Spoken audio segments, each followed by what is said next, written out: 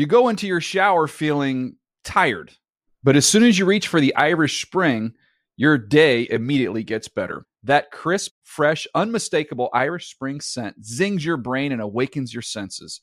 So when you finally emerge from the shower 37 minutes later, because you pay the water bill so you can stay in there as long as you want, you're ready to take on the day and smell great doing it. Irish Spring Body Wash and Bar Soap. Fresh, green, Irish. Shop now at a store near you. Getting ready to take on spring? Make your first move with the reliable performance and power of Steel battery tools.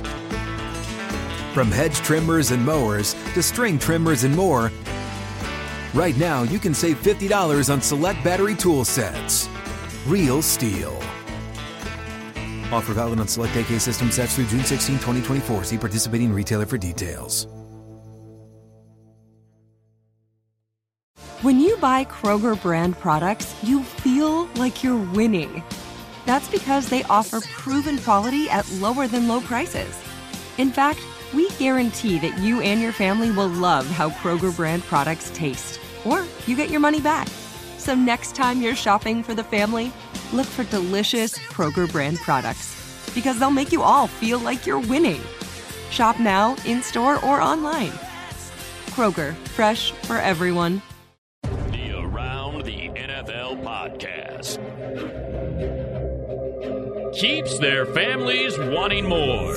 Welcome to another edition of the Around the NFL podcast. My name is Dan Hansis, joined in a virtual room filled with some heroes. Mark Sessler, Gregg Rosenthal. What's up, boys? I wish I was leaving wanting more. It's like, hey, my wife says, why don't you go work a little more? I'm leaving them wanting more, just to confirm. I can tell you that's true. Is there more of an about face? And you can see it right with this podcast. Mark used to talk about your young son saying, "Is Daddy ever coming home?" Now it's, "Is Daddy ever leaving home?" The answer is no. Right. We could see less of Daddy and be thrilled with that, I think, would be the answer. So yeah, it's a tough time. I saw you celebrating the Dodgers World Series win with the kids outside. They're jumping on board with some fireworks. That's good. Let your kids pick a winner for once. Way to go. That was a good Teacher, good evening. So it's good. Like, if there's one thing to do, teach your children early about the fun associated with illegal fireworks celebrations right. during a drought and high wind conditions. Yeah, this is weird. It's weird. Life is weird. It's almost like if you took your home situation as youngish fathers of children, and then you combine your entire work life and then put it in a house that's the size of a postage stamp, it could lead to maybe madness right on the eve of Halloween here. So we're fighting through it, though. We did it. The opposite We're almost of there. functional. We're halfway through the regular season. Almost.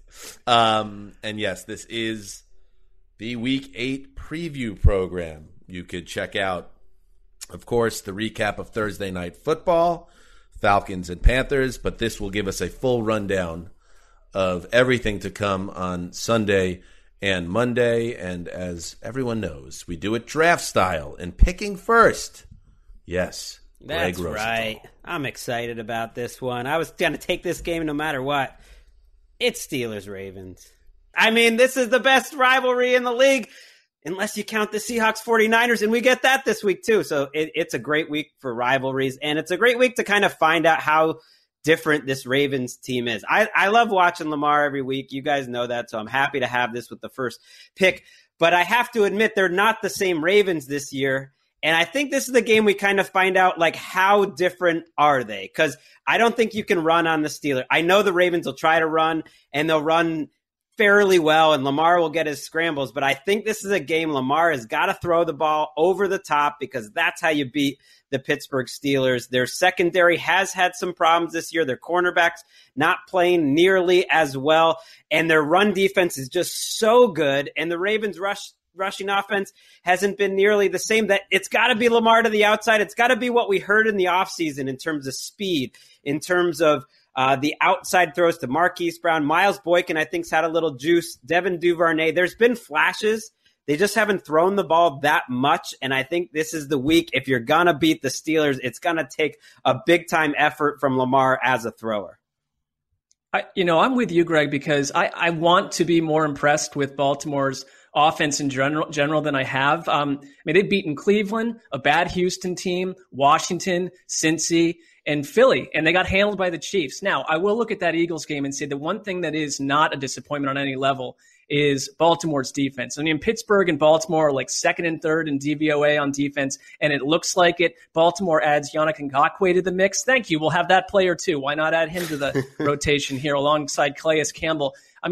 Pittsburgh's offense has a lot of pick-your-poison scenario weapons to it, but Baltimore has thumped teams left and right on defense. So to me, this is a classic old school AFC North matchup. We know these teams, but I think this is the best Steelers team that we've had in a long time. I really do. I think that they are so ultra powerful. Mike Tomlin is operating like coach of the year right now. So, this is classic stuff. And for me, I'm going to do something special right here. Wait a second. Whoa. I'm going to do something special right here, and I didn't even tell our producers about it. I'm locking up the Steelers, and it's going to be in Baltimore. Whoa. I think they're going to take care of business. I'm telling you why. This Steelers team is a Super Bowl team in waiting. All right. Well, that's very interesting. On the road that's a gutsy lock. I like it, Mark. And the Steelers, geez, I'm trying to make sense of last week's game because I want to just put a blanket over it and say, listen, they went down to Nashville and beat an undefeated team. But they were very lucky for that not to be an infamous loss for the Steelers. They were up 20 points in the third quarter, and they needed bad Steven Gostkowski to show up to save the day and push that field goal wide right. Otherwise, they're playing for overtime most likely. And, we've talked about Ben Roethlisberger on this podcast a lot. I think this is a big game for him, too, because I was against you, Greg, on your Big Breeze comparisons. And I still think that Roethlisberger, obviously a huge upgrade over what they had last year, but it's time for him to maybe step up his game. He should have been able to put away the Titans last week. I didn't like the way their offense played in the second half last week. So this is a tough assignment for him, though. And the Ngakoue acquisition by the Ravens is a big one because now you could bookend him with Matthew Judon, and now they're going to be able to potentially get to a guy like Roethlisberger without having to blitz, which is the Baltimore way to get to passers. And we know Big Ben goes down for a lot of sacks. Right. I want to explain my Big Breeze thing. So I've been calling it, it's a stylistic thing. I'm saying Big Breeze like good Breeze, 2019, 18, 17 Breeze, or even earlier. But you watched that game last week, Dan. What were the drives that were successful? It was like 15 plays, 63 yards, 11 plays, 72 yards. Those sort of short passes where you're counting on your receivers to make plays after the catch, and they've got the right receivers for it. And so I think it's smart. They're just not the bombs away Steelers offense that they were, but they've been pretty effective. You're right, though. This is by far their toughest test, but I like a quick passing offense against this Ravens pass rush. Like, that's how you got to beat them. And Mark mentioned how, the Ravens haven't played any good defense. The Steelers really haven't either, including last week. Titans aren't a great defense. So this is easily the Steelers offense's biggest test this year. Let's pick this game. Obviously, we know where Mark is. What do you got, Greg? I took the Steelers, too, on the old game picks. Check them out. Not a lot of respect for the Ravens. I don't know. This one feels like maybe it is, even against the top defense. Maybe Lamar Jackson reminds people why he's a special player and gets Hollywood Brown involved with some deep strikes. I like the Ravens holding court at home and handing the Steelers their first loss. It's going to be fun. All right, the draft turns to Mark Sessler coming off. That lock. I'm still in a state of shock. I'm excited. Locking up the Ravens. Who would have seen it? Okay, here we go. Or the Steelers. Well, I actually locked up the Steelers there, Dan. Let's not try to change the narrative here. Go ahead. You're up. All right. So I love this second pick because I don't see a big drop off from the first game. And Greg, you mentioned this rivalry weekend here in week 8. And look at this, San Francisco and the Seattle Seahawks. That's where I'm going. You know how I do this thing. I'm about 207 pages in to a pamphlet I'm writing about Kyle Shanahan, who I think is the best coach in the league in coaching around why not just injuries. Make the pages bigger? Why a pamphlet? If it's going to be that long, make it a book. At this point, that's a book. It's over 200. That's a novel. Make it easier for everybody. Like a pamphlet feels like like edgy and kind of political and disturbing. And that's what I feel about Kyle Shanahan. He is all those things. Highly edgy. And I love the way that he handles injuries. I mean, they have been battered. I mean, right up there with the Eagles. And yet you watched them last week. He's got a third string running back, Jeff Wilson, running for 100+ yards. Jeff Wilson goes out and, hey, sorry, New England, we're going to bring undrafted Jermichael Hasty in. He's going to run for 6.3 yards per carry. This offense, and I mean, it's not a secret, their passing game it originates off the run game. I think that Kyle Shanahan, he's been doing this for years. His father did it, makes life as easy as possible on the quarterback. I just think that this offense, no matter who's in there, he maximizes guys. And I mean, what coach in the league does a better job of using his fullback than Kyle Shanahan and Kyle Juszczyk? I don't know if it's because they have the same name. There's some affinity there. That's it. But I love every little part of this Niners offense. And they have Deebo Samuel's out at this point. He's not healthy, but they find a way. And I think that they are literally the better team than Seattle. They just have not been healthy. I really do. I think that they're 4-3 and they're in last place in the best division in football. But this story is not yet over for San Francisco. That is a bit of an about face, because you have been leading the Seahawks are unstoppable train, and it sounds like now you're saying the Niners are a better team. That's pretty. I just think we haven't seen the Niners at full power. I mean, the Niners have been very banged up. You put all their parts in place, and they've got a better defense than Seattle, and they can do a lot with their offense.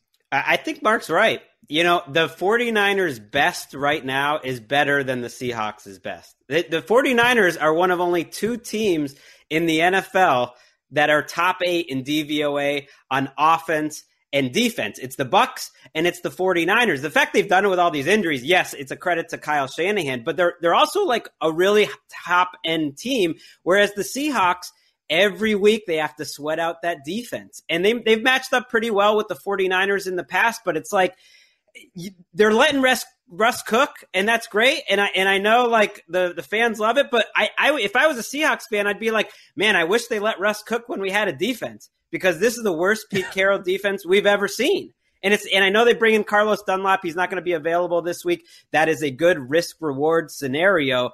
But with Jamal Adams, still up in the air, and the secondary, it just doesn't make sense. They're the worst passing rush team in the league in terms of getting pressure. And if you can't pressure Garoppolo, even without Deebo Samuel, I'm with you, Mark. I think the 49ers will be able to move the ball. Will the 49ers be able to stop Seattle? Probably not. And that's why it should be such a fun game. Yeah. How you like that, Dan? Well, no, I mean, I've been saying this from the start. You may remember, while everybody was singing praises and hosannas about the Seahawks, I was like, but they have the worst defense. And the only way that's going to continue, they're not just going to go 16-0 because everyone loves the way Russell Wilson is playing for their fantasy teams. No, you need to actually play balanced football. And what we saw on Sunday night, which I thought was interesting, was in that loss to the Cardinals, when Russell Wilson actually did finally get some pressure and his play dropped just a little bit with the interceptions and unable to move the ball at the end of the fourth quarter and overtime. You see what happens when Seattle doesn't have that safety net of let Russ cook, and they blew a 34-24 lead, and then they lost in overtime. So, yeah, Seattle has major issues that was covered up by a 5-0 start. And the Niners, I'm with you guys. I think when it comes down to it with Shanahan, and the scheme is just so sound. I like that it doesn't really matter what their player situation is with the injuries. It's like, we know, for instance, against the Patriots, we are going to run the football. We are going to run the football. We're going to use play action. They did it on 81% of their snaps, which is the most by any team this season. And it's still going to work, even if Jeff Wilson is running the ball. So, yeah. Do I think they win in Seattle, though? I don't know. It's a big test, because they are, despite everything I just said and you guys just said, Nick Bosa's not coming back. Deebo Samuel, we said, is out. This team is banged up, and I think this is a coin flip game. I really do. It is. And I mean, I think the concept of home field advantage this season is very different than usual. I mean, I don't like the idea of going into a hostile environment in a normal year, but it's like you're staring at a bunch of empty seats. So this is not the same situation for San Francisco. It's like, oh yeah, it's hard to take an airplane trip north. That's the biggest problem there. Also, I've got one final subplot for you on this game. It's Fred Warner, my guy, who I think is a Defensive Player of the Year candidate, coming in and taking the middle linebacker belt from Bobby Wagner. Bobby Wagner's had it 3 or 4 years. He's a future Hall of Famer. Warner shows up. He swipes it from Wagner. All right, that's fair. And since we're loving the Niners this week, my favorite soundbite from Week 8, let's play it back right now, courtesy of the great George Kittle. Yeah, I mean, football's a violent sport, and if you don't kind of go to that dark place to be violent and be physical, you're not going to last very long. And Coach Shanahan always talks about, find the dark place. The longer I've been here and the more Kyle talks about it, the more you see everybody kind of goes to that dark place. And like I said, it's a violent game, and it's fun to be a part of a team with a bunch of psychopaths because I fit in really well here. How do you not like George Kittle, and how can you not root for the Niners? Let's get a W, San Francisco. We move on. What are we doing here? AFC West matchup, and to do that, we welcome in a very special guest right now. Why? What is going on here? Who is that? How did I get? Wait a second. Did I get lost? What am I doing in here? This is not Move the Sticks. What is this? It's Daniel Jeremiah's. What music. Is this? What just happened? I thought we were taping promos.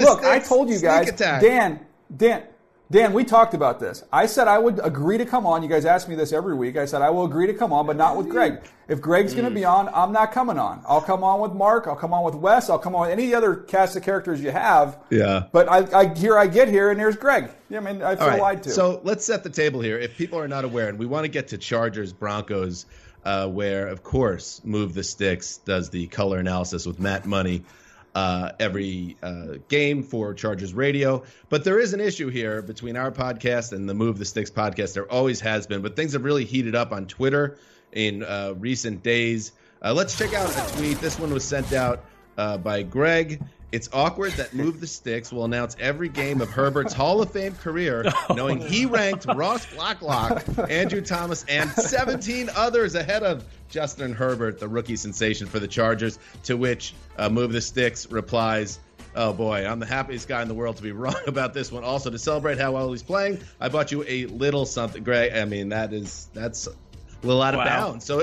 it got personal, Gregg, and but in another way, you kind of took a shot at him personally as well. I mean, how is that out of bounds? This is what happened. How is that out of bounds? I'll take it. This is what happened.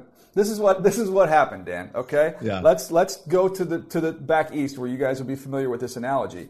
I got Van Gundy'd, okay? Me and Dan are involved in a big fight, and then here comes Gregg grabbing onto my leg and tries to Van Gundy me. I'm like, I wasn't expecting that. I'm thinking this is going to be like a Charles Oakley type fight, and now I've got a little pest grabbing onto my leg. Wait a second. Wait, Gregg has way better hair than Jeff Van Gundy, in fairness. Yeah, please. That's true. I'm like an inch taller than Van Gundy. DJ, I noticed with your response and with your little slippers thing, it's like no one tried to argue the point that I made in my tweet. That you are going to be calling this guy an all-time legend. And you're like, nope, I would have taken Blacklock. I mean, that's me. I'm the NFL draft expert. First of all, taking Blacklock over Herbert. First of all, Gregg has become what all of us detest.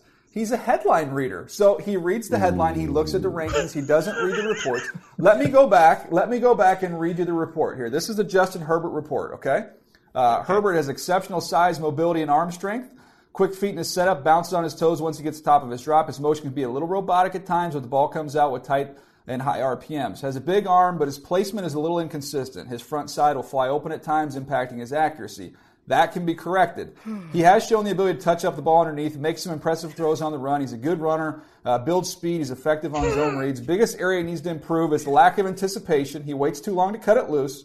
According to everyone, Oregon, work ethic, character off the charts. And here it is, Gregg. Overall, Herbert has some special physical tools, but needs to play with less caution and learn to embrace an attacking mentality. So that's exactly what Justin Herbert has done. That was the correction that needed to be made. And hats off to Justin. Hats off to the Chargers because he's taken what he was at Oregon and he's improved on it. So you're just reading headlines. Let me jump in and I'll play devil's advocate. I don't want to get in the middle of this. Oh, this is going to be tough for you to play devil's advocate here. It's a stretch role. But DJ, the fact that you ranked him a little further back in the pack, and you weren't alone. There were a lot of people that had some doubts, minor doubts. If you thought those were easily correctable flaws or things that could be corrected immediately, he would have been near the top of the class. You have to be surprised, especially getting the front row view, to be how incredible he's been right out of the gate. How did this happen?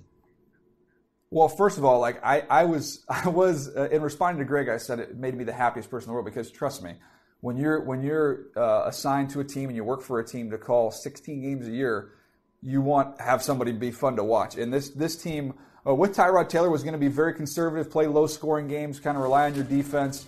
That's fine, but this has turned into one of the more dynamic and explosive offenses, courtesy of Justin Herbert. And the lessons that you learn, and this is on the scouting side of things, you're going to make these types of mistakes every single year. So you try and figure out what can you learn from it.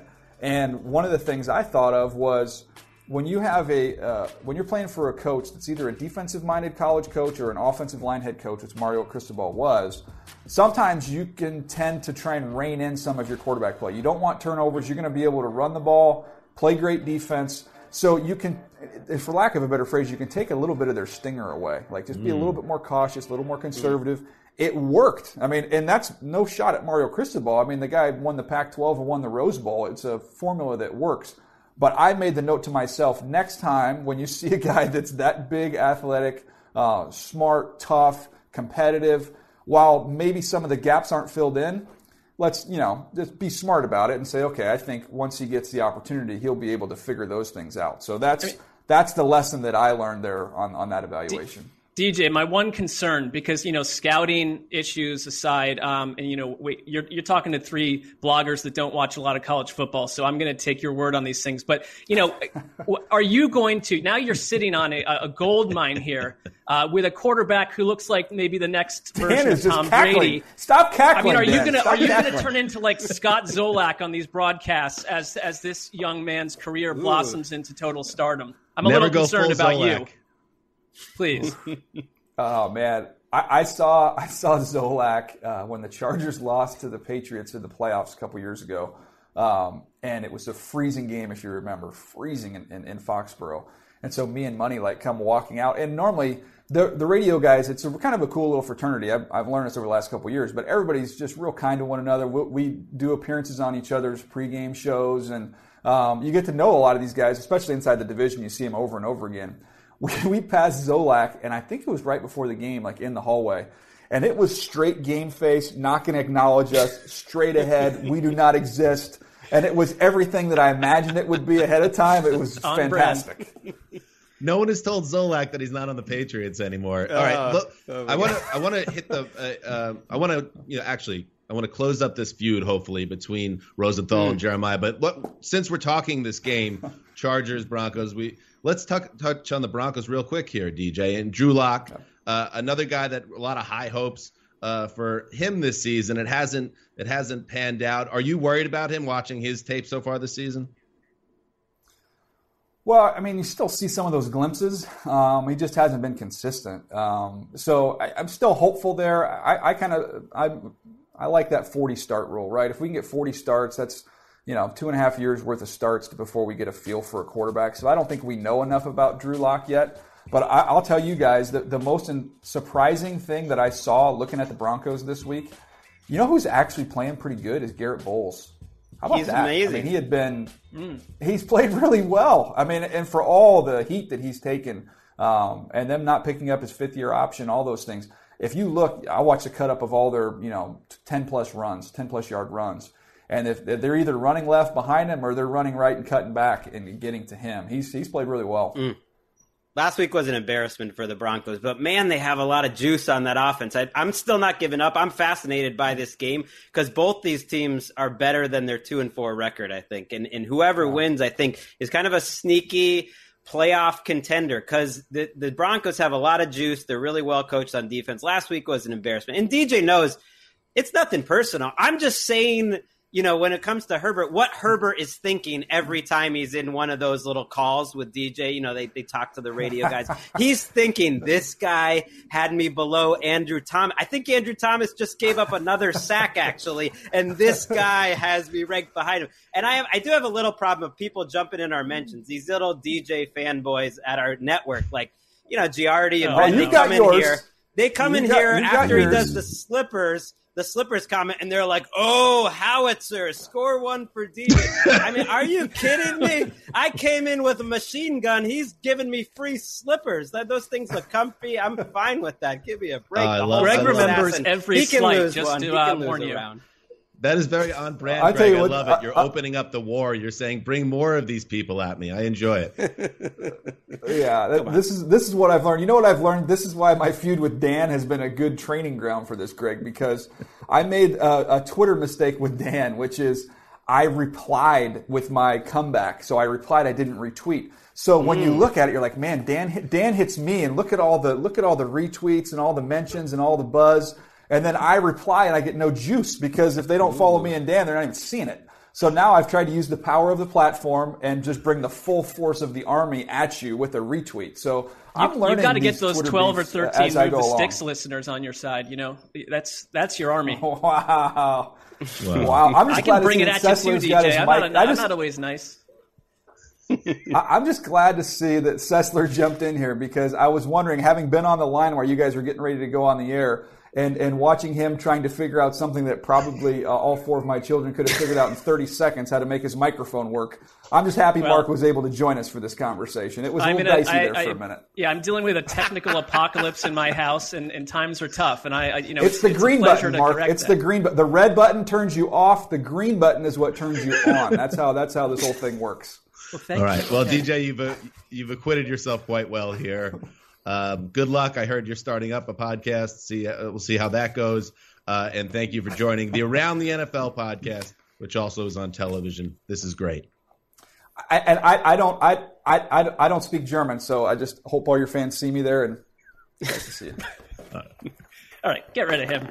Yes, it is time now for Road to Victory, presented by the United States Marine Corps. I am up, and I'll tell you what, Mark, this used to be easier when the Browns stunk. We would just leave the draft. We'd always leave it to you, and you'd go grab them in the back of the round. But now when I look at the slate, I can't just overlook the best games of the week, because Cleveland's involved. And I wouldn't expect you to do the same thing with the Jets, but we certainly don't have to worry about that right now. So I am selecting Raiders at Browns, and we can sort it out personally, Mark, off air. I just like this game a lot. The Raiders are very kind of hard team to figure out. This is the week where no one cares about them or thinks that they have any chance to compete, because they did not play well in week 8 and a lopsided loss.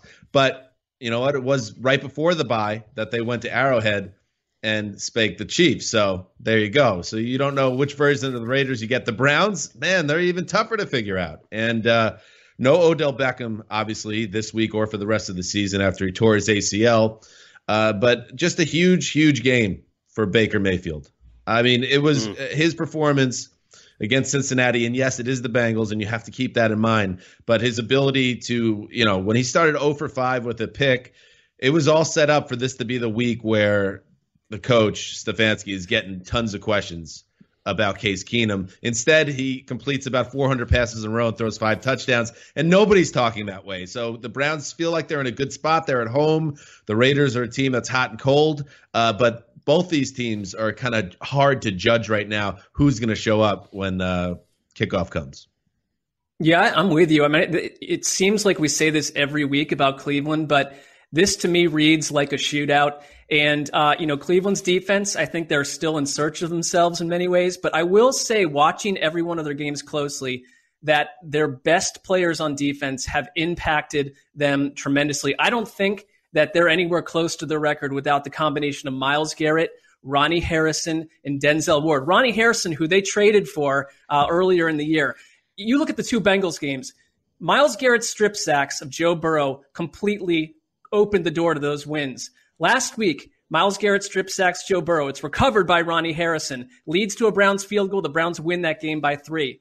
Week 2, Garrett strip sacks Burrow, at the Bengals 1 yard line. It's recovered. The Browns score a touchdown. They win that game by 4 points. These shootouts do not come out positively for Cleveland unless these players on defense are creating these turnovers. They don't do a lot well as a unit, but they do that. And I would point to the Colts game also when Ronnie Harrison picked off Phillip Rivers on a 47-yard pick six. They won that game by 9, and the Colts had the ball at the end. So, for a unit that is, maligned and verbally kind of taken apart by critics, understandably, these guys and Myles Garrett, you mentioned a Defensive Player of the Year candidate and Fred Warner. Myles Garrett right now is the leader in the clubhouse for that award because of these game-changing plays. I'd still go Aaron Donald, but those would be my top two. I love this game because there's a lot about this season that feels familiar, and these two teams are different. I think one of these teams is going to make the playoffs. I think they both have a good chance, and so this sets up as a big one. You're right, Mark. It sets up as a shootout, but can Baker Mayfield keep up in a shootout? Again, a lot of last week's throws were his first read, well-called plays. He gets to it. I think that could be there this week again because he's playing a bad Raiders defense. The Browns have played a lot of bad defenses, and so I think he can keep up in a shootout. But it got me thinking. I got a comp for you. I don't know if you're going to like it, Mark Sessler. You know who Baker Mayfield reminds me of the more and more I watch him? He's a little bit of like a Kirk Cousins with a stronger arm. Like if everything's okay and set up for him, it's there, and he can run an offense, but it's a little bit of a system guy. He's not going to make too many plays off structure, and if the pressure gets there, it can go a little like haywire, and there's these little brain like just blips. But against a bad defense like this week, he puts up a lot of numbers. Yeah. Well, I think the comp works because, the same coach operating Kirk Cousins last year, and you see a lot of the same stuff. I thought you were going to go like Eric Hipple or something. So I'm not that disappointed by the comp, but I think he's got a little bit more to offer in the kind of flair and the exciting plays that I don't see from Kirk Cousins. But, last week, you're right, Dan, this was an important game for Baker Mayfield because had that gone south, the questions would have been ceaseless about bringing in Case Keenum. And here's the thing, because, I think like a lot of people were all on the fence with Baker. Maybe this is a shootout, but maybe this is another game where Baker doesn't play well, and then all that criticism and that questioning comes back. He's just kind of a hard dude to figure out. Maybe he's definitely a better actor in commercials than Kirk Cousins. I think he has more charisma, that's for sure. He's got more charisma. You know who's getting me more excited watching him, though, is Derek Carr lately.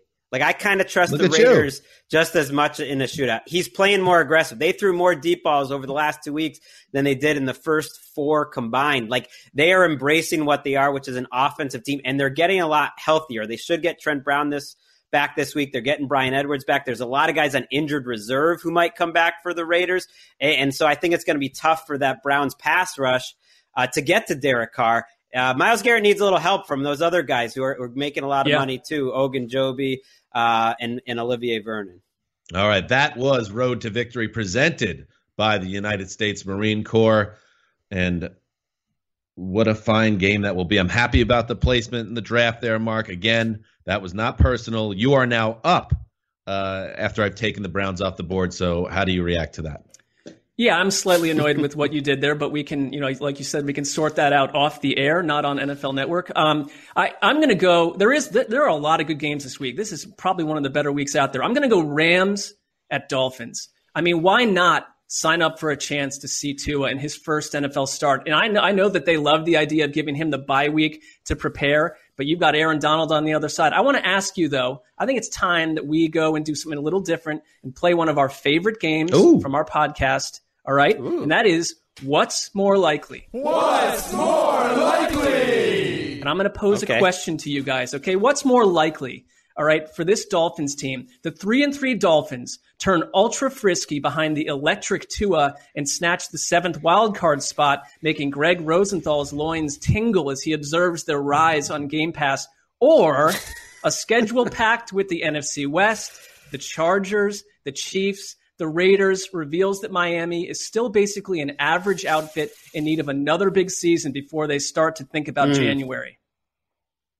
I like that you're kind of catching that I'm digging this Dolphins team. Again, something that's different. I think it's more likely that they got to wait a year and they're closer to 8-8. Because to me, 8-8 with this roster and Tua at quarterback is a victory. And the AFC is so deep that they're going to need to win games like this. But this is our first chance to see if Tua is an upgrade. I don't think enough conversation about the change from Ryan Fitzpatrick recognize the possibility that this offense is going to look very different, short passes, using Tua's athleticism, and that there's a chance in the long run without turnovers that actually it's better for this Dolphins team. I'm not saying that's likely to happen, but I think there is absolutely a chance. We've seen Justin Herbert and Joe Burrow, how ready for the NFL they are. Now we get to start seeing if Tua is ready as well. Yeah, I'm going to just go optimistic because it'd be more fun that it puts them in the race more. They're looking for the Herbert lift, and that is capital H, right, capital F.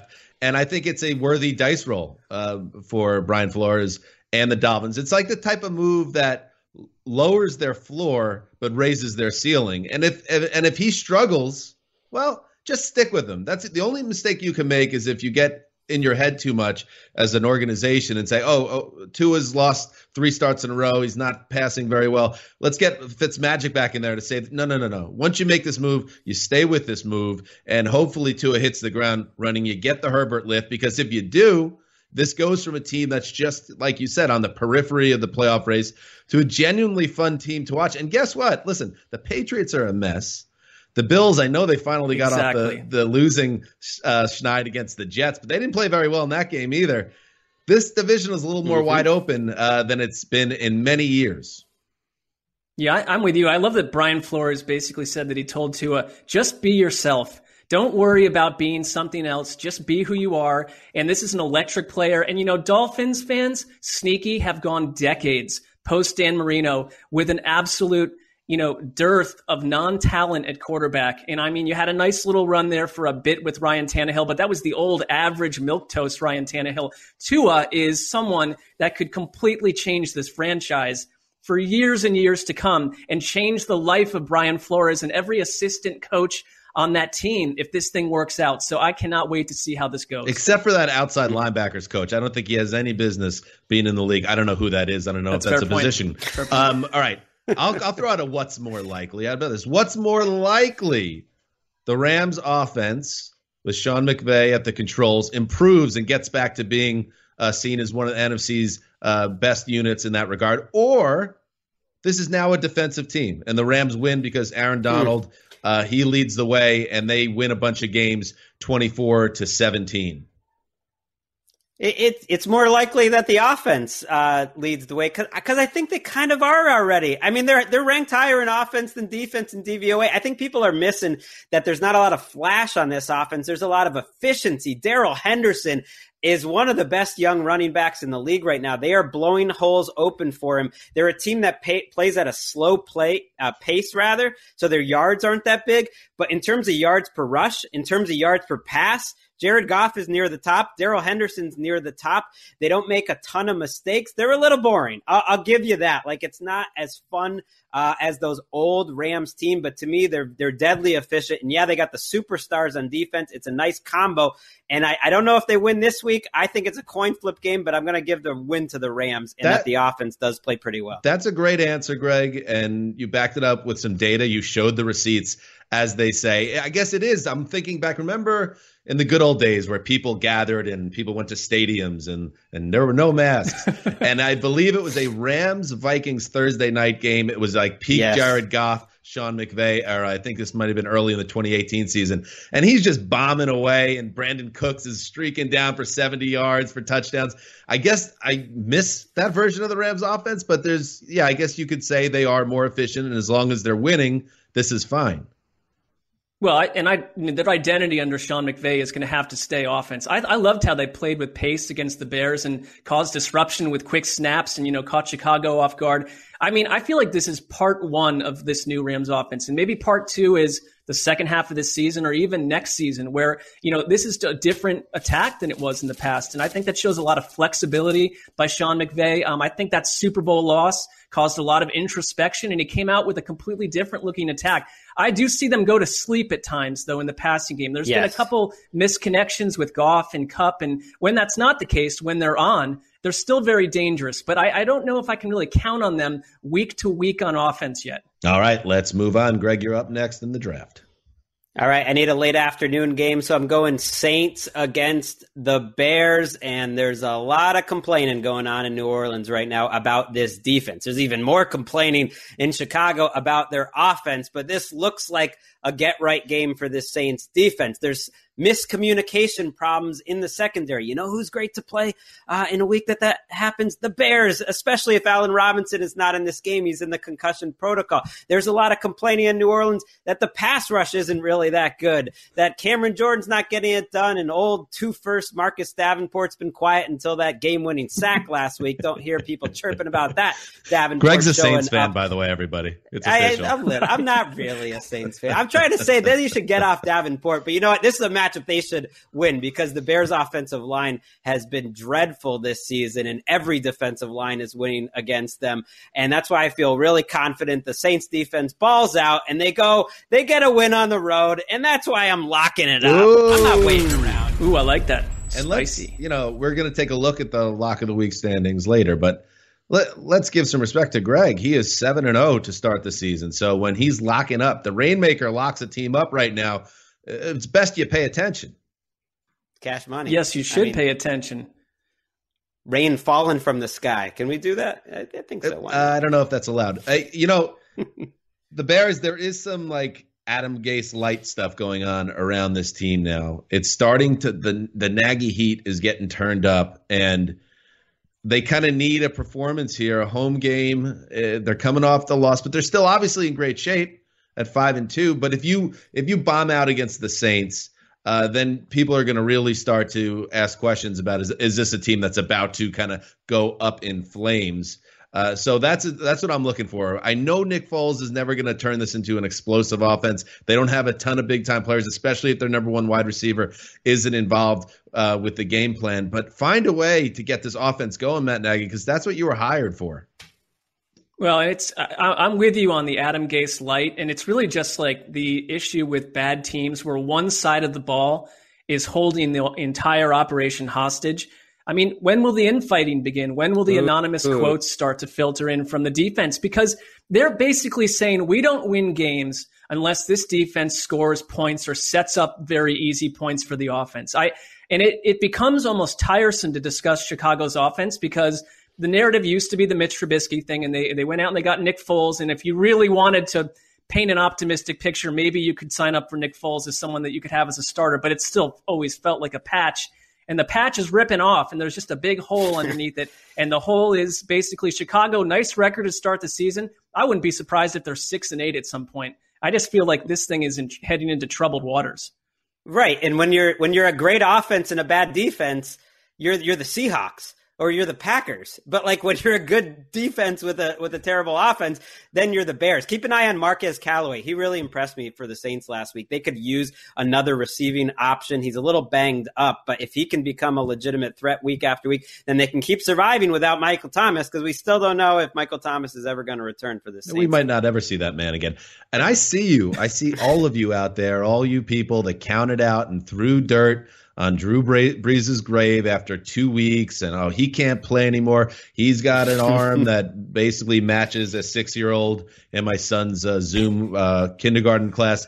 Whatever. I don't see it so much anymore. I know he's not going to be a deep downfield passer, but he never really was in the first place. This guy is getting it done. He was super efficient this past week. That offense looked really good with Drew Brees at the controls. So everybody calm down. We'll be right back after this. Greg, it snakes back to you. Well, earlier in this show, you took the Browns from Mark. I'm going to go ahead and take the Jets from you. You didn't see that coming. No, I didn't. Chiefs, That's Jets. a gift. What are you doing? It's early.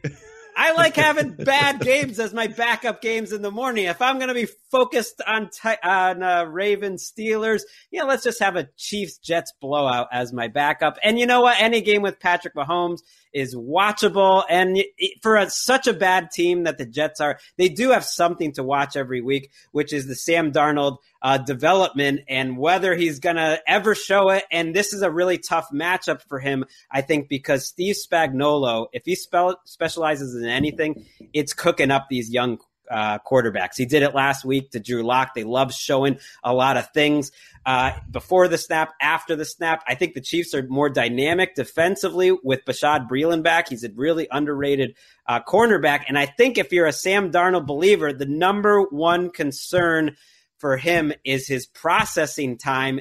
It's his decision making. It's his slow decision making. And maybe that's all Adam Gase's fault. I don't really know. But to me, that's the thing that really hasn't moved forward, that you can just see his mind not moving quick enough, holding the ball. And that's kind of like a rookie quarterback thing. And we haven't seen a ton of that. And this is a really tough matchup, I think, for him in that regard.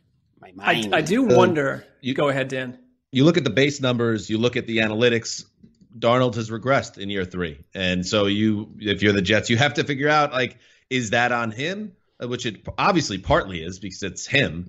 Or was he broken by a completely inefficient and out of date and ineffective Adam Gase offense? That's what they have to figure out. He is sometimes slow in the processing, and he'll miss receivers. And he threw one of the worst interceptions of his career last week, as an example. It was off his back foot into like triple coverage right before the half against the Bills that essentially marred what was otherwise a fairly strong first half for the Jets offense, with Dowell Loggins.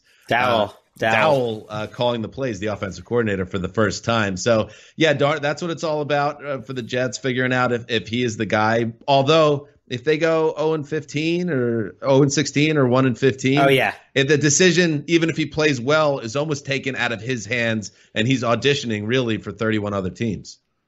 You can feel his career turning if that happens, and he'll be somewhere else. And that may be the best thing for Sam Darnold in the end, because, we don't have a really crystal clear answer to this, but what is the coaching impact on Sam Darnold's career under Adam Gase? I mean, the idea that Adam Gase has been sold to us over the years as a quarterback whisperer, well, I don't think he's saying anything. You're not whispering any words in Sam Darnold's ear at this point. I don't know what's going on with that team. It's a depressing watch. You want to see someone like Denzel Mims, develop as well. I mean, I gotta wonder though, if you're Andy Reid and you've got Le'Veon Bell coming into this situation against the Jets, are they cooking something up special there? Is it going to be one of those types of games where they really allow him to show the Jets who he is? I mean, the only thing is, Clyde Edwards-Helaire is tied for second in the NFL with 10-plus yard rushes. Yeah, I'm not saying I want that. This is the game you bring in Bell for. This would be a setup for Le'Veon Bell. Right. This is the game you bring Bell in for, because you have a big lead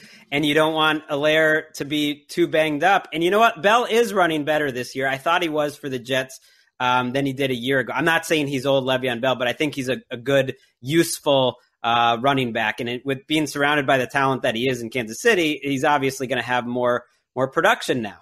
Yeah, I would just calm down with anybody that's like, oh, Le'Veon Bell revenge game.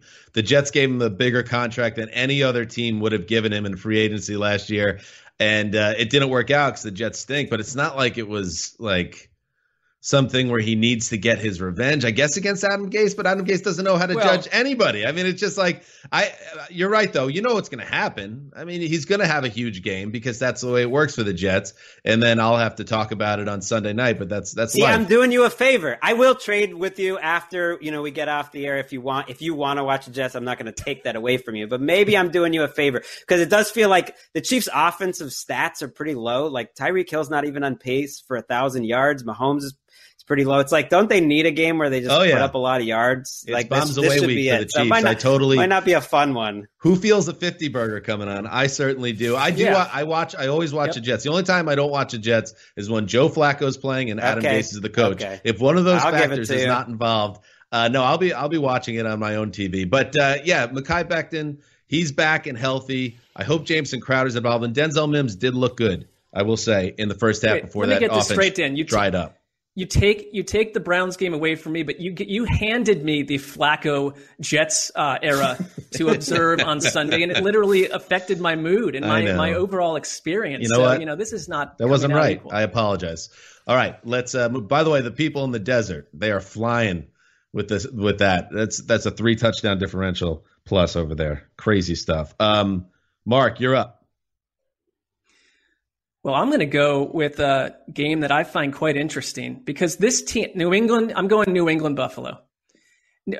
To me, this Patriots team, no matter how ugly things get, for some reason they're still fascinating to me. And I mean, they are in an these are two offenses in a bit of a slump right now. I mean, Buffalo, came out of the gate real hot to start the season. Not the case right now. And with the Patriots, I mean, the Cam Newton experience that I think peaked in Seattle has been horrendous. He just does not look right to me. It's almost like it does remind you that when you had someone like Brady in that system who was just processing before and after the snap with such magical abilities that you put anyone else in there and it's not, they had the Hoyer Stidham disaster from a few weeks ago and you thought you get Cam back and you're going to get Cam, Seahawks Cam, and that's all gone away. We have Julian Edelman has just had surgery today, but Julian Edelman, is that a huge loss right now? He's not been involved in the offense on any level. I think they want to run the ball. I mean, I made a joke about it on our other episode from the week about, what could happen to New England if they would just went totally into a run mode where they run the ball 65 times a game. But that's not working. And to me, this team, I'm ready to let the ship sail on New England because I think they were badly outcoached, outplayed last week against the Niners, and it revealed a roster that's not been built well. Well, this is the week.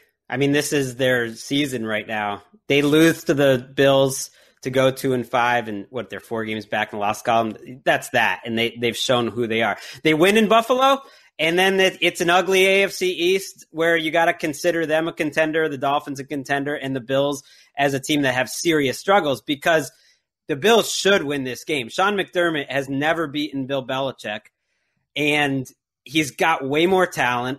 He's got way more juice on offense. The Patriots' defense's struggles, to me, are as concerning as Cam Newton's because they're a little more surprising. And you got to play a Josh Allen team who started great, but the last 3 weeks, they're averaging 17 points a week. The only teams that are worse than them right now over the last 3 weeks are the Patriots, a nice matchup, the Jets, no surprise, and the Cowboys with their rotating quarterback. So it's like the Bills off, and the Bills haven't been playing great defenses either. So they need to get going, and some teams are really backing off Allen, making them work for these long drives and hoping Allen makes a mistake and gives them some chances. The Jets had chances to intercept him a few times. The Patriots need to take advantage when he gives them those chances. This is kind of bittersweet for me. I've been waiting for years for the death of the Patriots as a relevant franchise in the NFL, and it's finally here, and the Jets are historically awful. So they have nothing to do with the Patriots coming back down to the next rest week, of us. buddy. Jets, Pats. Oh, that would be sweet. But you know what? It's like the Bills have to be the ones. Like if the Jets get you're the one. You're the one that's got to do it. Right. You're the one that lets everyone know that this didn't happen for nothing. It's the guy from Rocky IV, the trainer that was telling Rocky after Apollo was killed that he needs to step up to Drago. Well, come on, Bills. Don't take care of business here. This is a wounded Patriots organization that they're not very strong in terms of personnel. They know that Tom Brady's lighting it up in Tampa. It's like adding more pain and misery around that building potentially, which I love. And the Bills, despite not playing very well, go win a football game in your building here and really, really put the clamps on the Patriots and put them in a situation where you can almost stick a fork in them. What were you going to say, Greg? I was just saying, I don't have much hope, but if there's ever a matchup that favors the Patriots, I think this is it. Not just that they've won 6 straight, but the styles of the way they play. That the Bills' defense tends to give up these short passes in the running game, give up these long drives, you shorten the game. And the Patriots' defense, if they do one thing well, I think they can just slow an offense down with their cornerbacks, and the Bills haven't shown they can run the ball. I think you beat the Patriots by just beating them up. And right now the Bills' offense and their offensive line, they're not really beating anyone up. Here is the darkest timeline scenario. Sam Darnold, as the season progresses here, starts to show something, and he takes out New England. And by then, Bill Belichick has already spoken to Cam Newton and said, you're going to do a favor for me. You're going to continue to throw interceptions and not touchdowns. I'm going to set you up financially for life. You're going to have a high-rise, penthouse apartment in Foxborough for the rest of your life. things are going to look good. You got to take a bullet here for me, and we're going to reverse engineer this, allow the Jets to beat us twice. We will go on into the end of the Are we in our week second 17 against the Patriots Jets. fantasy of the week for Sessler? How did we get here again? I'm just saying that other one Mark feels is a less secret realistic. Patriots fan. Remember, Wes used to like the Patriots because Yeah, Wes Mark loves greatness, loves so them. that makes sense. Now I Mark like is Belichick, into I it. do. He likes bad Patriots think teams. It reminds him of the Browns. If they ever, tanked for Trevor and they got 4 or 5 weeks into this thing and said, we know how to win, but we also know how to lose better than anyone. Good coaches would know how to lose a game better than anyone too. So Belichick, secret edge, Dan. Okay. But Stephon Gilmore, by the way, looking at his phone in between series, seeing if he's been traded yet. Maybe Stephon Diggs sneaks behind him a couple of times. I love the Bills here. I love it just for the fact that they're a better team. I love what it represents if they win. And that's why I'm going to lock up the team from Western New York to put the Patriots underground for 2020. And that brings the draft over to the old Zeuser. Oh, that one caught me by surprise. Don't you hate when that happens? All right. Yeah, you don't pack these breaks in and suddenly you're scampering for all right. next game. Let's go with Tennessee at Cincinnati. How about that? Let's see how the Titans are looking after a tough loss at home, but not a loss to hang your head over. I mean, it was what it was. A game where you fell behind 27-7. And then once you figure out a way to get a couple stops and get your offense on the field, you damn near tied the game. And a big issue for the Titans against the Steelers was third downs. They could not get off the field. I think Pittsburgh was 13 of 18 in that game. And that led to just a destruction in the time of possession realm. And that's ultimately what got the Titans beat. So I don't take that as a loss like, oh, time to take restock and what we think about the Titans. I still think is a very good team, and I think they're going to take care of business, obviously, in Cincinnati. But you know what? Joe Burrow makes these games interesting. This isn't watching late period Andy Dalton or who are some of the other ham and eggers that played when Dalton wasn't in Cincinnati. AJ McCarron. I think there was somebody Jeff else. Driscoll. Yeah, Jeff I think their names were Ham and Egger. Yeah, exactly. So Burrow, if nothing else, makes the Bengals fun to watch because he keeps it close. They lose all these close games, but that's part of like the journey for a team, figuring out how to win close games. The Titans have played a lot of close games this year. It's in Cincinnati, so it would not surprise me if we have another close game. But ultimately, I think the Titans get back on the winning track in Week 8. I would view the Bengals as trap game material for every team they play. I mean, outside of maybe the upper echelon, like Pittsburgh Ravens type teams, because Burrow, the one thing I love about Burrow, and this is what takes, other quarterbacks years to grow into, or maybe they never do, but he sees and feels pressure pretty well, which, fits well with an offensive line that just is a little bit above a total disaster. I mean, but he keeps them in these games, and I think it's his running ability too. There was a play last week against the Browns where they were stuck in like a 3rd and 11 scenario, and he just saw this open prairie land to just dart into. And it's like a lot of quarterbacks just don't see that, or they do that when they shouldn't. He doesn't give up on plays. He's a fighter. I mean, he is just a magician in the pocket. And he's not been perfect, but I think he is growing every week. And I wouldn't be surprised if he gives Tennessee a little bit of a run for their money because, he basically almost beat the Browns twice. It's their defense that forces him into these shootouts. Well, this is a sneaky good matchup.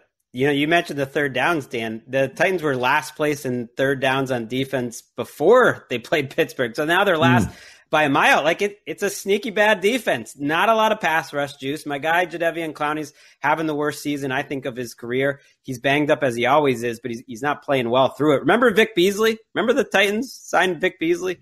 Last week Vic Beasley made a play, and I was like, "Oh yeah, Vic Beasley's on." That was on the most, like, in terms of doomed acquisitions that everyone knew was terrible even before it started. That has to be right near the top of the list. It never had a chance.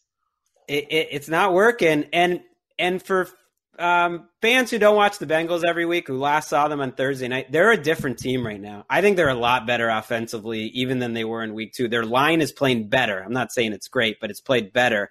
They've had a couple weeks where they protected Burrow pretty well. T. Higgins is a legit starter. I mean, their first 2 picks look really good.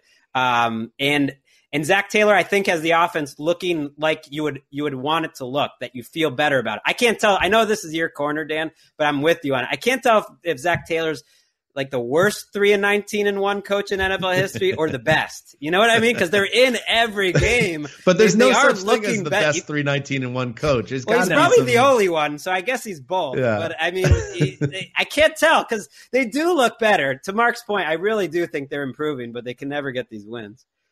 I mean, Taylor went to the Anthony Lynn school of how to manage close games because it's like, they're in these games, but they're not winning them. And it's hard. I think Zach Taylor flies under the radar a little bit, but I mean, if you get to the end of the season, how do you assess? I think he'll be point? safe And because of the Browns' history. I mean, the Browns. Yeah. I mean, the family, the Browns, the Bengals. I think he'll be safe if Burrow's playing well. I don't think you mess with that. If we say that Zach Taylor is flying under the radar enough times on this show, will he cease to be flying under the radar? Because I feel like we preface every statement about him that no one really pays attention to him. But he's got to find a way to win, I think, some of these games in the back half of the season. Just to ensure management, is like, okay, we've seen it. Joe Burrow, by the way, is on pace for 42 pass attempts per game, which would be the most ever by a rookie since 1970, breaking Andrew Luck's record. So I don't know what that really says. It tells us that the Joe Mixon thing hasn't worked out this year. It tells us that they believe in so much in this kid that they're handing him the game script and saying, let's win with you. And it does leave him in line to get hit a lot, which has happened. So I don't know. They're fun to watch, but that offensive line, it scares you. If you're having him drop back that many times, God forbid, he gets hit and falls the wrong way. All right. Am I up again? It's snaking to me. Look at the old Zeus on his heels in the biggest of all spots. All right, let's grab. Do we have any late games left? No. Well, there's going to be a lot of late trading this week. Yeah. Let me grab Colts at Lions. Colts at Lions. Detroit, that was the win they needed. That was such a big win for the Lions because they've lost so many close games under Patricia. It's the same old Lions mentality that permeates the place and it sinks seasons. But being able to outright steal a game they had no business winning against the Falcons, where Todd Gurley falls into the end zone and then Stafford runs them down the field 74 yards in like 60 seconds without a timeout. And now, if they can just find a way at home to beat the Colts, you take a look at their schedule after Indy, and it softens up a little bit. And then all of a sudden, the Lions left for dead earlier this year are right in the mix in the NFC in the wild card race. But let's see if they can do it. Because if we've learned one thing, and Kevin Patra, if he's listening, is nodding his head right now, our resident Lions fans at NFL Media, if we've learned one thing, they tend to fall on their face when they are presented with these opportunities. And the Colts, obviously, Gregg, are not a layup. This is a very good defense. I know they've been kind of up and down offensively this season, but this will be a test for the Lions. If they are under the radar as a kind of a halfway decent, potentially good team, though, you should be able to hold serve at home. Yeah, I think the Lions defense has come out of their bye playing pretty well. And this is an offense, the Colts, that you should slow down. They don't have a running game. You're curious if the Phillip Rivers resurgence, which lasted about 2 quarters against Cincinnati, and he was hot on the mid-range game, whether that keeps up right now. But this is a game we're in week 8. I don't have a feel of these teams, which maybe is just who they are. This is a game that I know Chris Wesseling doesn't want to watch. 2 dome teams, at 10 a.m. drab uniforms in the soft middle of the NFL without, really explosive offenses. That's what this game is to me right now. I'm going to defend the Colts uniforms. I do not think they're bad, and I like the logo. It's classic. That's fair. It's more just when it's at the indoors and the lighting. I don't know. All right. Yeah, I think with Phillip Rivers, what happens if he bombs out again? Is there any way, Gregg, that you see Jacoby Brissett play without an injury in 2020? Well, it'd have to be just a terrible month by Rivers. I watch this Colts team, and I do wonder, is their offensive line as good as everyone says it is every time they mention it? Because they can't run the ball, and I don't know if Rivers has been protected as well as you'd expect. They do get Darius Leonard back, though.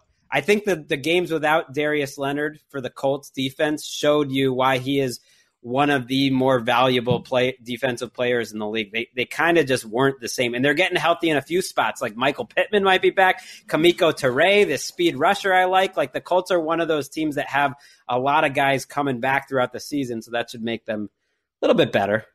They should win this game. Give the Titans a run. I like the Lions. I think they're going to shake it up. Mark, where are you on the Lions bandwagon, by the way? I know you were on a burro, a donkey, trying to catch up to the bandwagon you abandoned in week 2. Were you able to hop back on, or did it pull away and leave you in the dust? Well, I mean, it's picking up steam, but I mean, you're the one that suggested that I was on like a slow animal. I said I was going to take a vehicle and follow the bandwagon, and the vehicle is swift. It's catching up. I'm about to jump off the vehicle, kind of Indiana Jones style, into the back of the bandwagon and find a seat there. I'm firmly involved. What about the other people in the national media, like Amina Kimes? There were a few of you that were talking big about the Lions. Will they welcome you back to the bandwagon if you do pull off the Indiana Jones and make it back up? I mean, I think that we all experienced a pause in our fandom. I didn't hear a lot from Mina Kimes during that first month, but Mina Kimes is probably sitting up in the front seat, nice air condition on her, I'm sure, getting snacks at drive-thrus. I'm stuck in the back, so I got a ways to go here. You're wearing a helmet, right? You're a man in your 40s. I would be the same way. Do I trust my athletic ability to make the Indiana Jones leap? No, it's fair. It's a man in his 40s who's not exercised during Corona time once. So there are concerns about making that move. Beachbody. All right, Mark, you're up in the draft. All right, I'm going to go Minnesota at Green Bay, and I look back at that Bucs game that where Aaron Rodgers went south, the whole team did, as just an aberration. They ran up. They'll probably meet him again in the playoffs. They ran up against a great defense. Thankfully, you're up against a Vikings defense that's basically said, I don't care what, I saw, Matt LaFleur saying, this is still a very intriguing Vikings defense. They're strong. Come on, that's all lip service. They traded Yannick Ngakoue. We talked about that. Daniil Hunter is basically out of commission. And so you have what you went into the season envisioning, and you're thinking, if you're the Vikings, our chore is to deal with Aaron Rodgers twice a year and a bunch of other good quarterbacks. We better be able to rush the passer. They can't do that at all. I mean, the chore here is for Kirk Cousins and the Vikings offense to try to keep up with a Green Bay attack that I think should have a pretty easy day here. And I mean, you look at what Devontae Adams did last week. I mean, he is giving us the DeAndre Hopkins treatment from the old Houston days. I mean, I like this. I like this situation for Green Bay a ton. I think they are maybe the second or third best team in the NFC. They're for real. The Bucs game was something different. And so keep riding Aaron Rodgers. Nothing should be slowing you down on Sunday. We need to see the next time the Packers have a big opponent, how they match up, because if they don't there, then you're starting to ask questions about whether they are truly one of the big boys. But for now, just look at it as a blip on the radar. With the Vikings, it's like, I don't know. I like Mike Zimmer a lot, and he just got an extension. He's not going anywhere. But how do you ask that coach to keep that team invested when you bring in Yannick Ngakoue to win the Super Bowl? You trade him out of town. I don't think it's a bad trade. You're obviously 1-5. The opportunity to recoup draft capital on a veteran on an expiring contract. I get all that, but it's a tough message to send to a locker room with this much football to be played. I wouldn't be totally stunned if they go in the tank. It's not like you have a fearsome leader in Kirk Cousins that's going to hold the locker room together. This could turn into train wreck territory for the Vikings. You're right, and yet I do think it's like it's personal accountability. It's like you're playing for your paycheck. That's what I think is motivating players and a lot of people more than anything is you're playing for your career. Spoken like a true tennis fan, because this usually doesn't work in team sports. I get it. Like, I'm just saying, if everyone takes personal accountability, I don't think their effort level has been their problem. It's the fact that they have no pass rush and their cornerbacks have been young and terrible. And by the way, they're banged up this week, so it's like a terrible matchup. But you need to have a group of players that take accountability. And the ones that don't, it's like you got to get rid of those players at some point. And so you do learn a little bit about that. And you're going to learn something about Kirk Cousins, because remember I said Baker is morphing into Kirk Cousins. Well, the Kirk Cousins body is only available because Kirk Cousins is now Jameis Winston.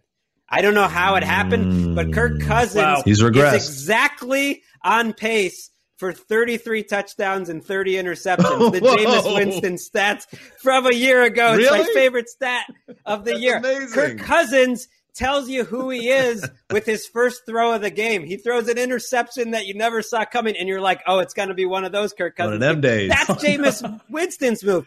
Who throws deeper on a higher percentage of throws than anyone in the NFL out of nowhere this year? That's Kirk Cousins. That's Jameis Winston's move. It's been some sort of Freaky Friday situation, that's and crazy. it's a lot going on. He's on pace for 30-30. I had no idea it had gotten to that point. And that was like the one thing with Cousins. Like, you love him or hate him. And it's always been like, yeah, Cousins puts up the numbers, but then in prime time or in the playoffs, he's going to lay down. This new version, where in addition to you having all those other concerns about what happens when the lights are on, that he's just like a total Winstonian mess. That's disturbing. I mean, to be fair, as someone who always defends Winston, there's the good and the bad. I mean, games like this where your defense isn't going to show up, it's like he'll probably put up a lot of garbage time points. He'll put some fantasy points up. It'll be like 38-30 at the end, and you'll have a little bit of fun at least. I do wonder if Justin Jefferson winds up being, I know because the quarterback situation, he probably doesn't have a shot, but this is an offensive rookie of the year type performance from Justin Jefferson. I mean, his numbers have been incredible every week. Take him off the offense, and what is Kirk Cousins then? I mean, that is one thing to build on. I would wonder if Kirk Cousins, I have to look at the salary stuff, but I mean, is he still in their long-term plans? I mean, this feels like a team heading into a pretty ferocious rebuild, at least on one half of the ball. I have an answer, what I think is going to happen at least. His new extension gave him one more year of guaranteed money after this year. That was it. It was basically a one-year tack on. So you draft someone, you have Cousins there next year, and that's either it or you just evaluate how it goes. But I think next year is his last year there. But it's like that 1 year is at high-level starter money, right? It's like that's fine. He's okay. I never understood giving him the extension, I guess is what I'm trying to say. What he gave them in the first 2 years, were they really going in the right direction with him? I guess you did it to keep the peace and all that, but I don't know, man. And Greg, you seem to, your body language, my take on the Packers, no reason to worry about them until they lose against the big team again. Are you either completely confident in them right now, or do you see them as a bit of a flawed contender? Well, I haven't been a fan of their defense, but I'm not going to kill them for that one game. I think it was a matchup game where the Bucs defense just won that, and they're just so good. When they can put up the points they do without Aaron Jones on the field or without David Bakhtiari or without Devontae Adams at points this season, like I trust them to be in it against the NFC contenders because their offense will be too good. All right. Good stuff. Let's close up the draft and hit the primetime games. Good draft, guys. Ooh. Good stuff. I enjoyed it. Fun draft. Let's start with Sunday Night Football. Dallas at Philadelphia. Maroon. I mean, we don't need to dwell on this. We were banging on about with Connie Fox on Tuesday's show how we got to stop it with these primetime games in the NFC East because it feels relentless. And then I sent a link to you guys, a story I read about, television ratings, and like the Arizona Seattle game from last week did a third or 2/3 of the audience that some random NFC East game did the year before. And that's what it ultimately comes down to. People watch these teams, so we just have to swallow it and deal. But Benny DiNucci might be playing in primetime. That's where we're at, Mark. Benny DiNucci, who's taken a lot of snaps this week. I think part of the reason that the ratings will still skyrocket is because it's a little bit of a Patriots factor. I mean, big chunks of the country love watching a Cowboys team spinning into total chaos. And it's pretty amazing where we are now with this team compared to where we were 3 or 4 weeks ago. Where, I mean, how many people on their fantasy squads have Zeke Elliott and CeeDee Lamb and guys like this thinking, you're going to ride these guys into your championship round. They've all gone mute. They've all been muted. And the offense has completely fallen in on itself. The defense is a total disaster. It's hard to watch. The spinning into chaos thing has its limits, though. Like, it's a good conversation during the week, but when you actually have to sit and watch the team and they're getting beat 25-3 by the Washington football team, I don't get much joy out of that. They would have flexed this game out. If Dalton had been hurt the week before and given them time that they knew Ben DiNucci was starting this game, they would not have put Ben DiNucci in primetime. I believe that. And you never see the Cowboys get flexed out, but I think they would have just for the good of like the NFL. Because all you got to do is blitz this line into oblivion. They were the worst team in the NFL with Andy Dalton.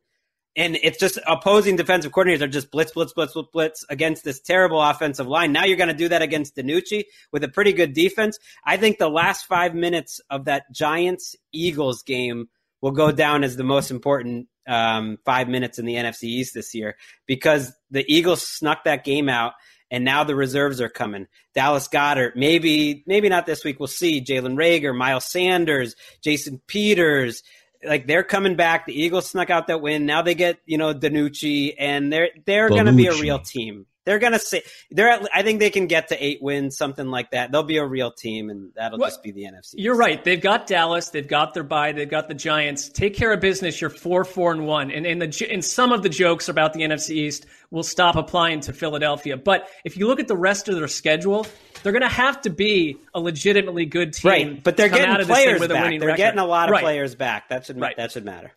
I like watching Carson Wentz this year because it's so frenetic and all over the place. And post 54 Carson Wentz, those last 6 minutes, I was on a text chain with Giants fans Thursday night last week, and I said, watch out, guys. This guy, he might get you in these last 6 minutes. And sure enough, he throws 2 touchdown passes, throws for 137 yards, and steals that game away. And he still has stretches where he misses open receivers or throws a bad pick. But then the last couple of weeks, you see it. You see that guy is still there, and he's making plays. And like Gregg said, Goddard returns. They start getting some guys back, Jalen Reagor. This idea that the NFC East will be won by a team that's going to go with 6 wins or something, it wouldn't stun me if the Eagles right the ship and they're not going to go crazy, but 8-7-1. And that's like, okay, sure, that won the division. That's where we're at, though. This is real bad. If the Eagles somehow blow this game, if Benny DiNucci goes off and they lose this game, this will be the lowest the NFC East. We might already be there, but like the darkest moment for the NFC East. If there's an ugly like 12-10 game, DiNucci wins. I mean, yikes. If that happens, I would say put our podcast on pause and dial in Philadelphia Talk Radio as soon as possible. Very true. All right, finally, Monday Night Football. Another NFC East team. The New York Giants play host to the Tampa Bay Buccaneers. So at least you get the national stage here for the Bucs, who are the last 3 weeks or so, maybe even you go a bit further, really since that Thursday night game, which was a little funky, the one they lost to Chicago. They've been the best team in football, and the last 3 quarters against the Packers were dominant, and then they just absolutely opened up a can of Whip Hiney in week 8 against the Raiders. So there's no reason to think that Tom Brady, who will, he's played enough primetime games and enough playoff games to last several lifetimes for many players. So it's not like this moment is going to be any different for him. He's just going to continue to thrive, I think. And I'm looking to see if this Patriots offense, Greg, keeps on firing on, Bucs offense keeps firing on all cylinders against the Giants team, which doesn't have a terrible defense, but probably will be no match for Tampa. Yeah, I think the Bucs offense matches up beautifully. Even without Chris Godwin, what the Giants defense has done pretty well without great personnel is slow teams down, make them kick field goals, make them work down the field, and, see if the opposing quarterback makes a mistake. Like that's Tom Brady eats that for breakfast. Joe Judge, the former Patriots coach, maybe he has an idea how to slow down Tom Brady after being with him all those years. I don't think it matters because he doesn't have the players.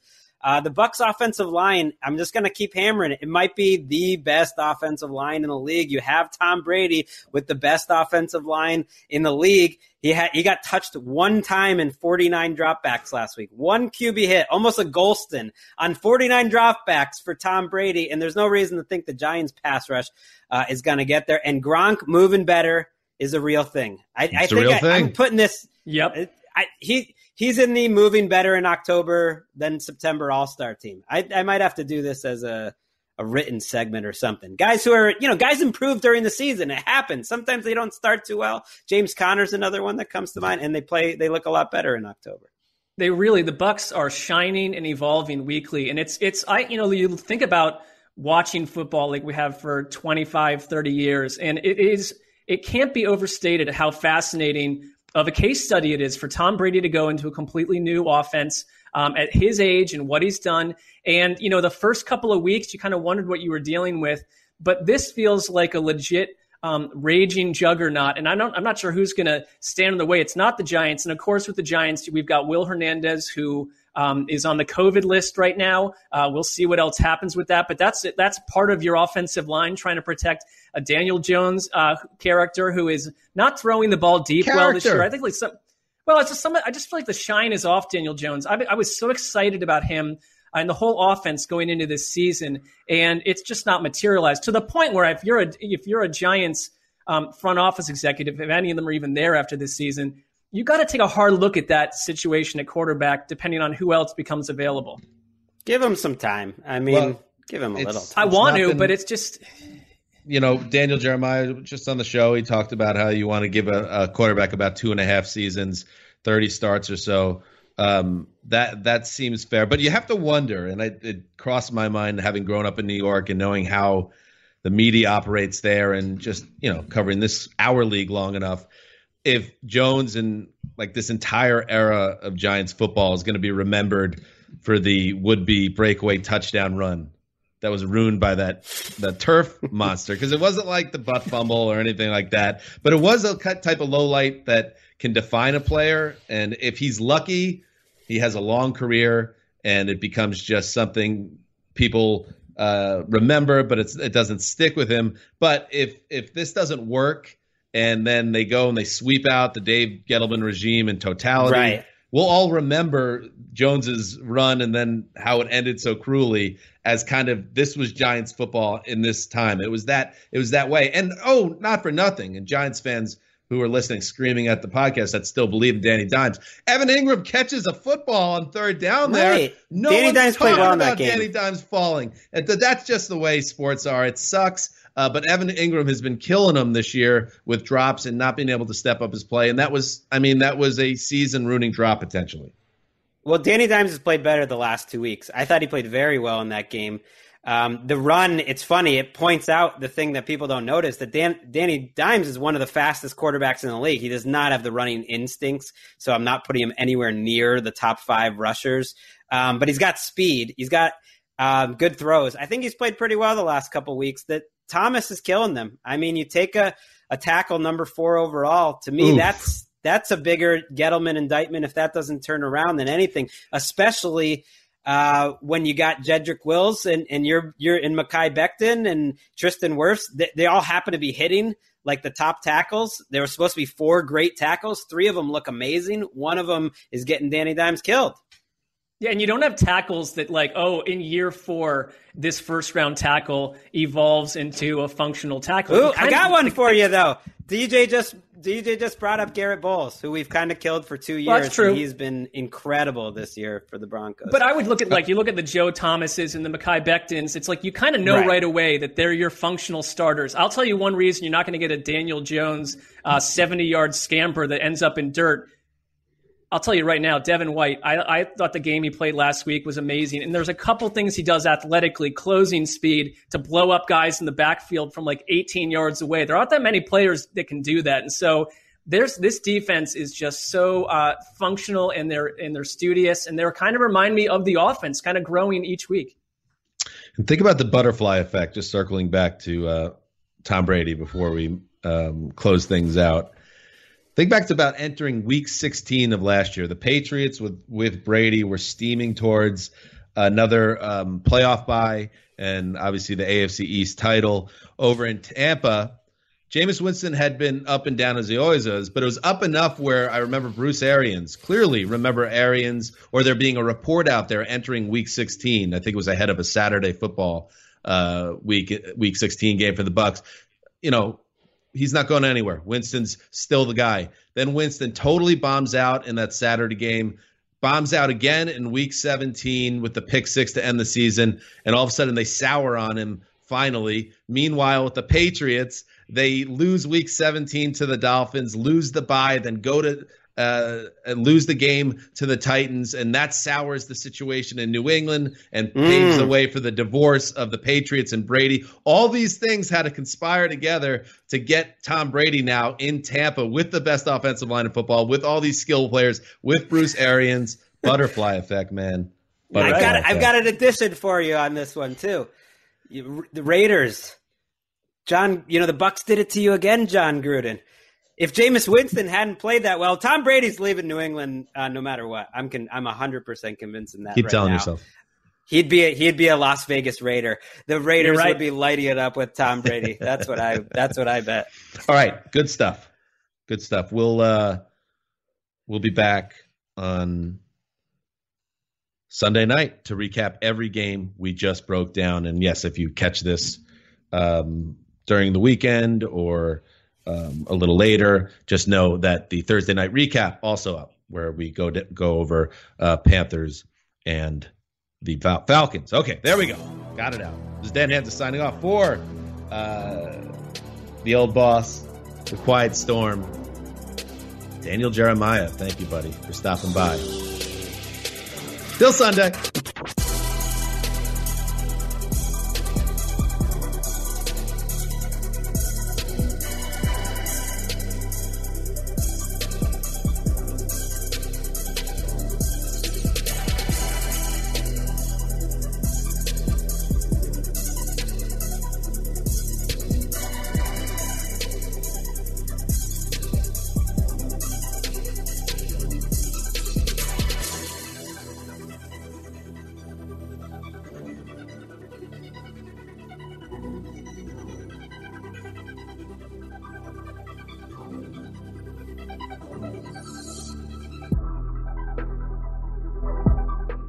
You go into your shower feeling tired, but as soon as you reach for the Irish Spring, your day immediately gets better. That crisp, fresh, unmistakable Irish Spring scent zings your brain and awakens your senses. So when you finally emerge from the shower, 37 minutes later, because you pay the water bill so you can stay in there as long as you want, you're ready to take on the day and smell great doing it. Irish Spring Body Wash and Bar Soap. Fresh, green, Irish. Shop now at a store near you. Whether you're a savvy spender maximizing your savings with cashback rewards, a thrifty rate watcher seeking the lowest interest, or a travel enthusiast looking for extraordinary perks, Kemba Financial Credit Union has a visa to complement your lifestyle and unique needs. Apply today at Kemba.org to unlock a limited time 2% cash back on purchases and pay 0% interest on balance transfers for an entire year with a new visa from Kemba. You deserve a card that works for you. Restrictions apply. Offer ends June 30th, 2024. This is Amy Brown from 4 Things with Amy Brown. Today, Healthier is happening at CVS Health in more ways than you've ever seen. It's wellness destinations for seniors, including select locations with Oak Street Health and CVS Pharmacy. It's doctors, nurses, pharmacists, and everyone in between offering quality care and support virtually, in person, and on the phone. It's in-home evaluations through Signify Health and meeting mental health needs through Aetna. And those are just a few of the ways that Healthier is happening. To see more, visit cvshealth.com/healthier happens together. CVS Pharmacy, Oak Street Health, CVS Specialty, Signify Health, and Aetna are part of CVS Health. Eligibility and services vary by location and individual.